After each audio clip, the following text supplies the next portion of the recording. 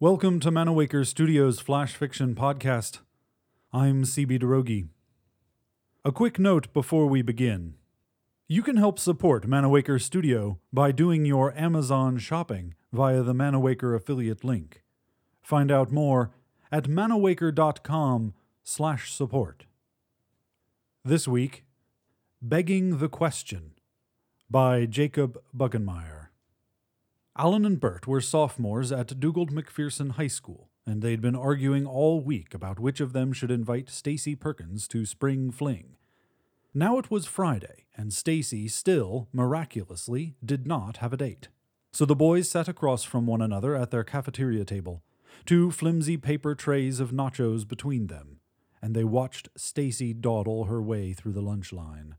Her backpack sat next to Alan on his bench, which meant he was closer to her, but it also meant she would be facing Bert across the table, so Bert could hold her attention more easily.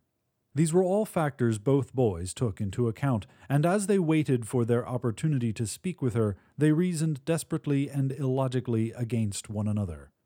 If she goes to the dance with you, then you'll probably kiss her, and you'll start dating, and things will get weird between us, and that's not fair because you've both been my friends for a long time, Alan protested, committing both a straw man fallacy and a slippery slope fallacy. Maybe she and I will kiss, maybe we won't, Bert said reasonably. How long have you been in love with Stacy, anyway? Alan ignored Bert's loaded question and stirred his liquid cheese with a stale tortilla chip. Then he leaned forward and counted on his fingers.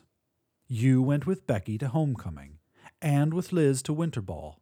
You always go with the hot girls. Let me ask Stacy this time, he said, simultaneously committing fallacies of false cause, anecdotes, cherry-picking, and special pleading. It's what a good friend would do, he added, adding a no true Scotsman fallacy as he did so. Both boys were anxious for Stacy to sit down at the table and resolve the issue for them, but the object of their affections had paused in the lunch line and stood gaping at the ceiling lights as the rest of the sophomore class filed around her toward the nachos, sour fruit, ranch dressing, and cartons of 1% milk. She likes me better, and you know it, Bert suddenly proposed, placing the burden of proof on Alan. I find that difficult to believe, Alan said honestly, committing an inadvertent fallacy of personal incredulity. In fact, Alan continued, Beth, Cindy, and Aubrey all said I should be the one to ask Stacy because they think she likes me. It was a convincing blend of bandwagon and appeal to authority fallacies, and it shook Bert's confidence enough that instead of aiming for a middle ground fallacy, he fell back on a classic ad hominem attack. You don't even know how to dance, Bert said quickly.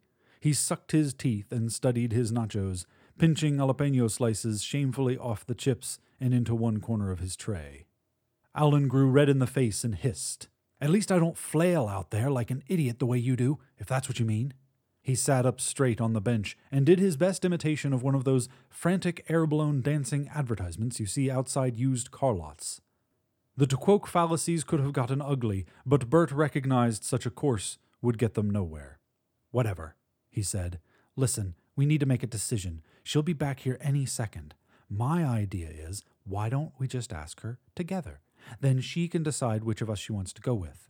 In saying this, Bert displayed a shocking ignorance of female sensibility and also clumsily balanced a black or white fallacy with a middle ground fallacy.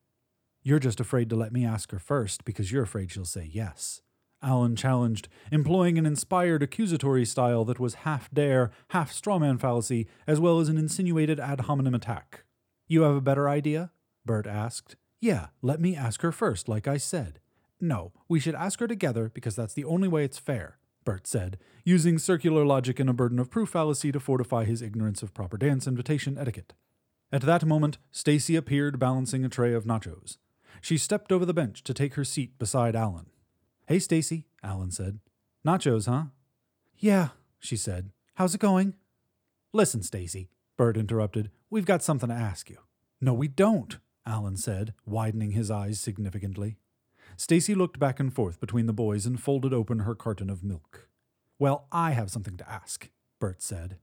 What is it? Stacy asked innocently. Wait, no, Alan said. I do too. He tried to sound as friendly as he could while glaring across the table at Bert. I mean, We both wanted to ask you, are you guys going to eat your jalapenos? Stacy asked suddenly, committing no fallacy at all. This has been Begging the Question, written by Jacob Buckenmeyer, and first appearing in The Satirist. The Flash Fiction Podcast theme song is by Kevin MacLeod. I'm CB Derogi. Thanks for listening.